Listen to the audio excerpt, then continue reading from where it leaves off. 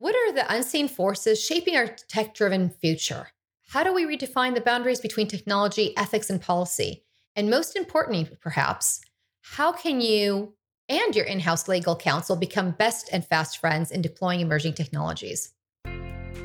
Welcome to the Power of Digital Policy, a show that helps digital marketers, online communications directors, and others throughout the organization balance out risks and opportunities created by using digital channels. Here's your host, Kristina Podner.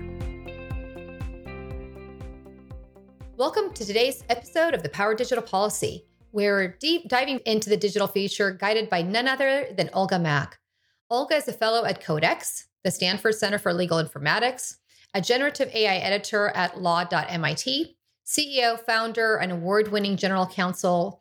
She's also an operations specialist and tech startup advisor who encourages lawyers to embrace disruptive technologies that make law more functional and accessible.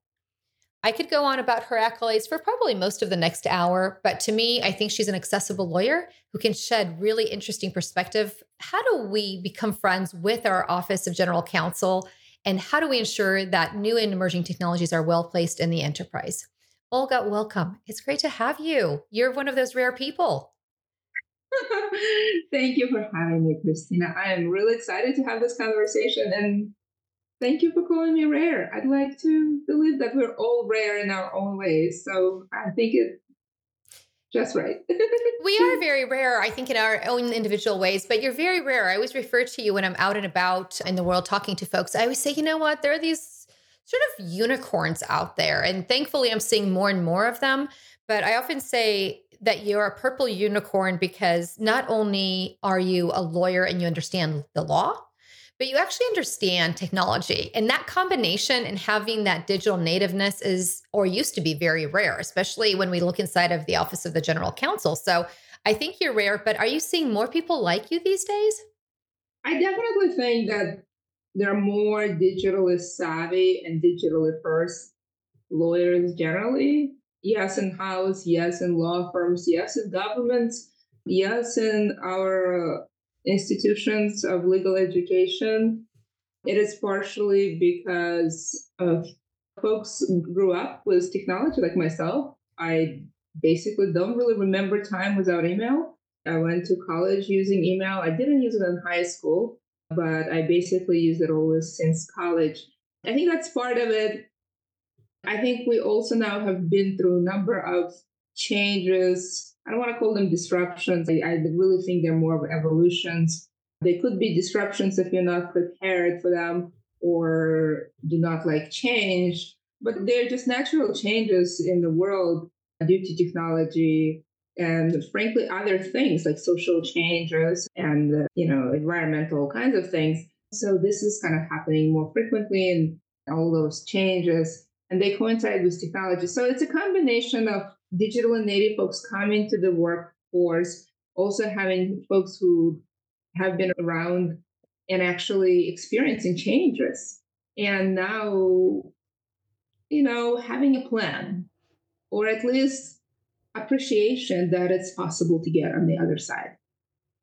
So as we're thinking about digital operations teams and digital being a critical word, I think I'd probably use technology instead, because there can be an array, as you said, not necessarily thinking about it as disruptions, but really an array and evolution of technologies, new things coming at us continuously.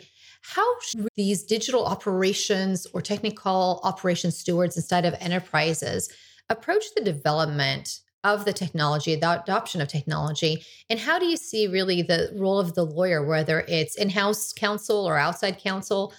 How can they actually help enable the enterprise from a business perspective? I really see lawyers very good flight attendant.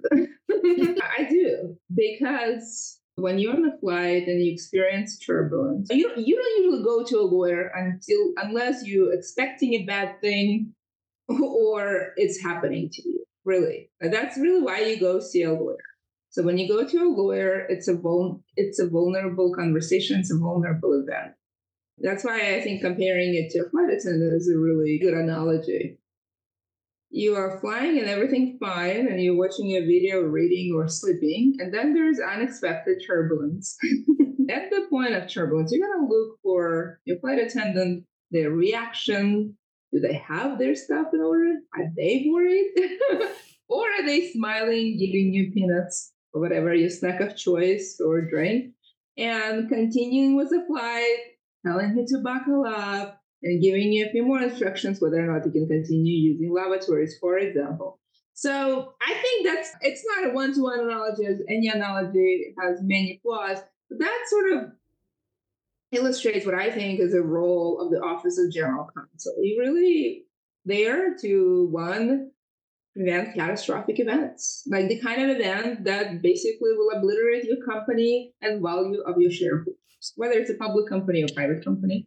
And then really you are a business professional who understands risks and laws so well that you can, in the process, also contribute to the bottom line. I think that's the role of the general counsel generally. And you build relationships in turbulence, and then you build on top of that relationships during the good flight. What is the best way, in your experience, for folks to start approaching their general counsel when it comes to AI or other emerging technologies?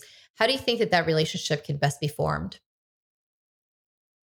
So I think it's with any interaction, whether it's with your CEO or your general counsel, it's kind of important to know who that person is, who that leader is. Is this a person who is digitally savvy? Did they grow up with technology? Are they on social media? Are they experimenting? Do they use modern tools? I think it's just understanding who that person is very important. With CEOs, for example, I always ask, are they more like numbers person or are they more like hearts and people person? You almost never get somebody who's equal split. You will get a CEO or a leader who often has their numbers first or warm feeling people first. And I think you really need leaders who do both, but primarily when you look at your folks you're interacting with, I think it's helpful to kind of bucket them in that way. So that's going to be your leading argument, really. So the question is, what's your opening line?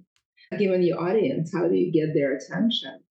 And then the third item I think I would notice about the Office of General Counsel is that independent of their peculiarities, most lawyers are what I would describe as life learners. Becoming a lawyer is really adventurous in accepting the learning as a lifestyle. Practicing law is really an exercise in learning every day. So that approach to, hey, let me educate you about things that you need to be educated, and I'm very clear about what you may not fully appreciate. I've seen very effectively done with the Office of General Counsel, from leader to the junior legal person on the team. I see a lot of open-mindedness and eagerness to learn. And if you approach it from that point of view, not with an agenda and not with an angle, but neutrality and how that fits into the business, and then let's work together to make right decisions or create right policies or forms or outcomes, I think you will score a lot of points with the Office of the General Counsel. It sounds like a little bit of a dance. And so I'm wondering, when we start a dance, somebody has to lead. In your experience, and when we're thinking about AI policy or any other emerging technology policy, who should be leading? Is that the role of the business? Is it in marketing? Is it IT? Is it general counsel? Does anybody need to take the lead? Yeah, it's really interesting. In our culture, we overestimate the importance of a leader and underestimate the importance of a follower. And I'd like you to sort of think a little bit about it. Because if there are no followers, there's no need for leadership. So, and I think, my first observation is that lawyers tend to be, especially if they're evolved professionals who succeeded in their careers, they're usually equally competent in leading and following. And being a good leader is as much of a skill as being a good follower. In fact, I would go as far as saying being a good follower is a more important skill. And honestly assessing whether it's your place to lead or follow requires advanced EQ skills that to me are a sign of a true professional. But that aside, I think your specific question with respect to who should lead, like is this the CLO, the Chief Legal Officer, or CMO, Chief Marketing Officer, or who is? I think that will vary greatly on the industry, on the size of the company, on the profile of the executive teams, on the goals, and all kinds of things. Sometimes it is right place for the CLO to be a leader, especially when they have a really great rapport with all the members of the executive team, the CEO, and the board, because sometimes you really need the lawyer who is not necessarily driven by revenue to neutrally advise and lead. And sometimes for other reasons or the same reasons, other members are maybe better suited. It's less about a title. It's again sort of understanding who the members of the executive cabinet are and who is in the best position to lead and who's in the best position to support. And I will conclude by saying that never underestimate the importance of your followers. I find that really, really poignant advice, especially because you're not just a lawyer, right? You've played a multitude really of roles, as I mentioned in your introduction, and you've also been a CEO. So you have this multitude of perspectives. When you wear your CEO hat instead of your OGC hat, how do you see tech policy challenges and solutions evolving inside of the enterprise? And is there a specific way that you think we should be shaping culture, especially to foster innovation and also minimize risk? Those are two different goals. Innovation and risks are two different goals. And they're almost never equally important at any given time. And depending which one is more important, you will choose a different leader. Yes, I've worn different hats. And the general counsel, you have certain ethical, professional obligations and job description. And as a CEO, you do as well. I generally see CEOs as sort of essentially chief sellers. And really, because every CEO conversation I witnessed or been part of always revolved around revenue. Whether it's sort of a positive conversation of, hey, how are we going to make more money coming in, or sort of more negative conversation of how we reduce costs to make sure that we don't have a leaky, and often both. I've always understood that theoretical difference between the Office of General Counsel, who often also have business roles and business minded and all that, but the primary function is very different. And it's interesting, when I transitioned from in-house counsel legal leader to CEO, it was amazing how overnight primarily started focus almost entirely on revenue, because that's all the conversations I've had with my board, really, and my executives.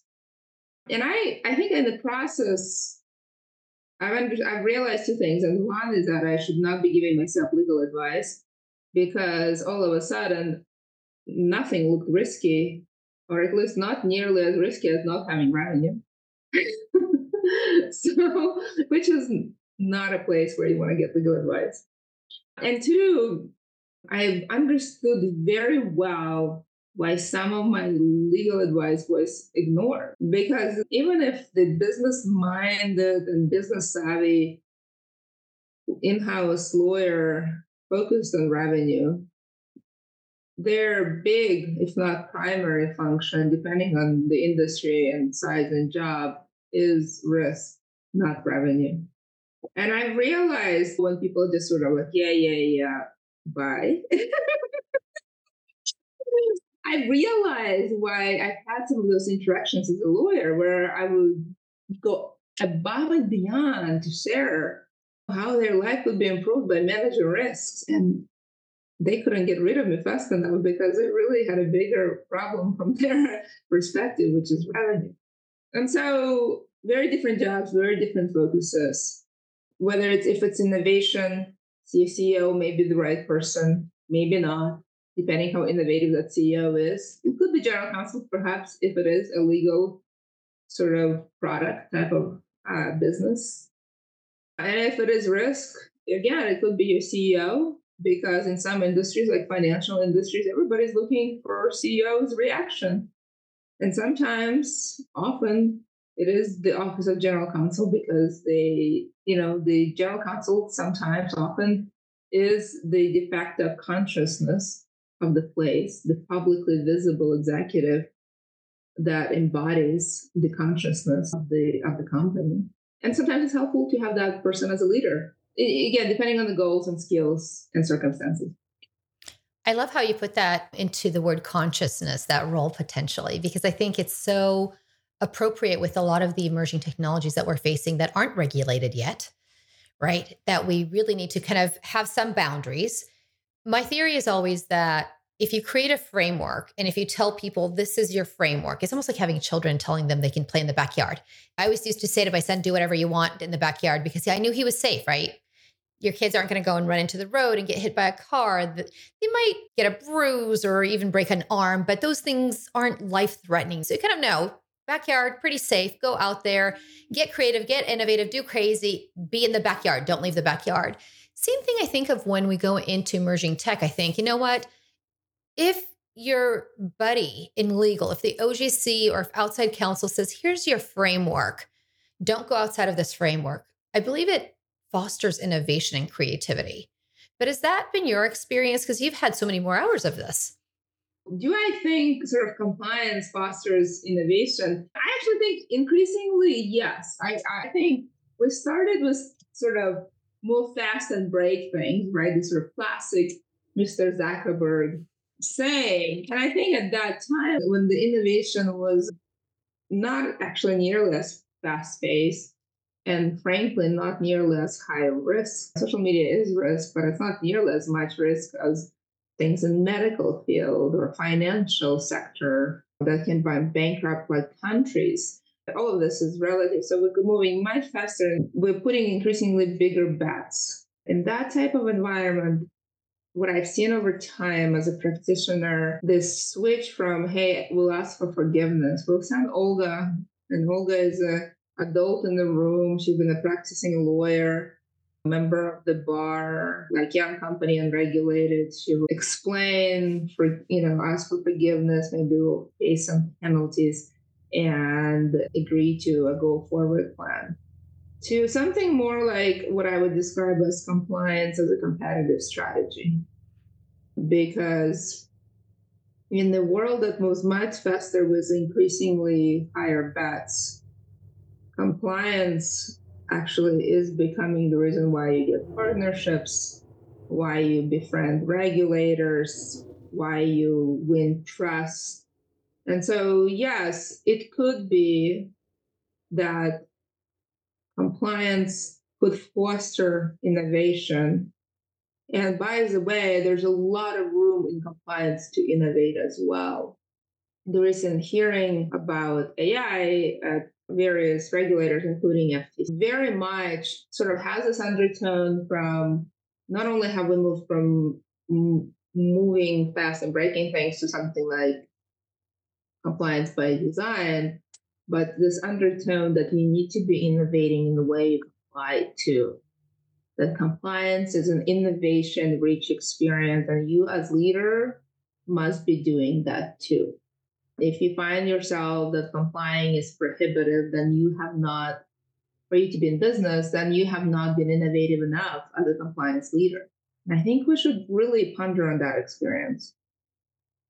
What emerging tech trends do you believe will pose the biggest challenges or even opportunities for lawyers looking to help their organizations get digital policy and compliance right for the coming years? Because there's just so much, I think, happening right now. A lot is happening. There's probably a lot more noise than happening, but yes, a lot is happening. I think to answer your question, which tech trend will be defining, I think it's undoubtedly going to be, I think hands down, if you have to pick one, you shouldn't be picking one. Because the thing about those new technologies, disruptive or not, is that they actually like to couple up. They're like lonely by themselves. Being powerful alone is not nearly as fun as being powerful together, because that's when you get 1+1 equal more than 2 effect. And so, yes, if I have to pick one, it's going to be AI. But remember, they're going to couple up. And that's when you're really going to feel it. So your AI will be coupling up with your VR and your likely crypto, depending on how it's regulated, and all kinds of other stuff. So I don't think choosing one is the way to go. But for the purposes of analytical conversation, yeah, it's AI. It's most definitely AI. So I'm going to ask you your favorite question of the day, which I know you asked, which is, how do you stay updated with constantly evolving legal landscape?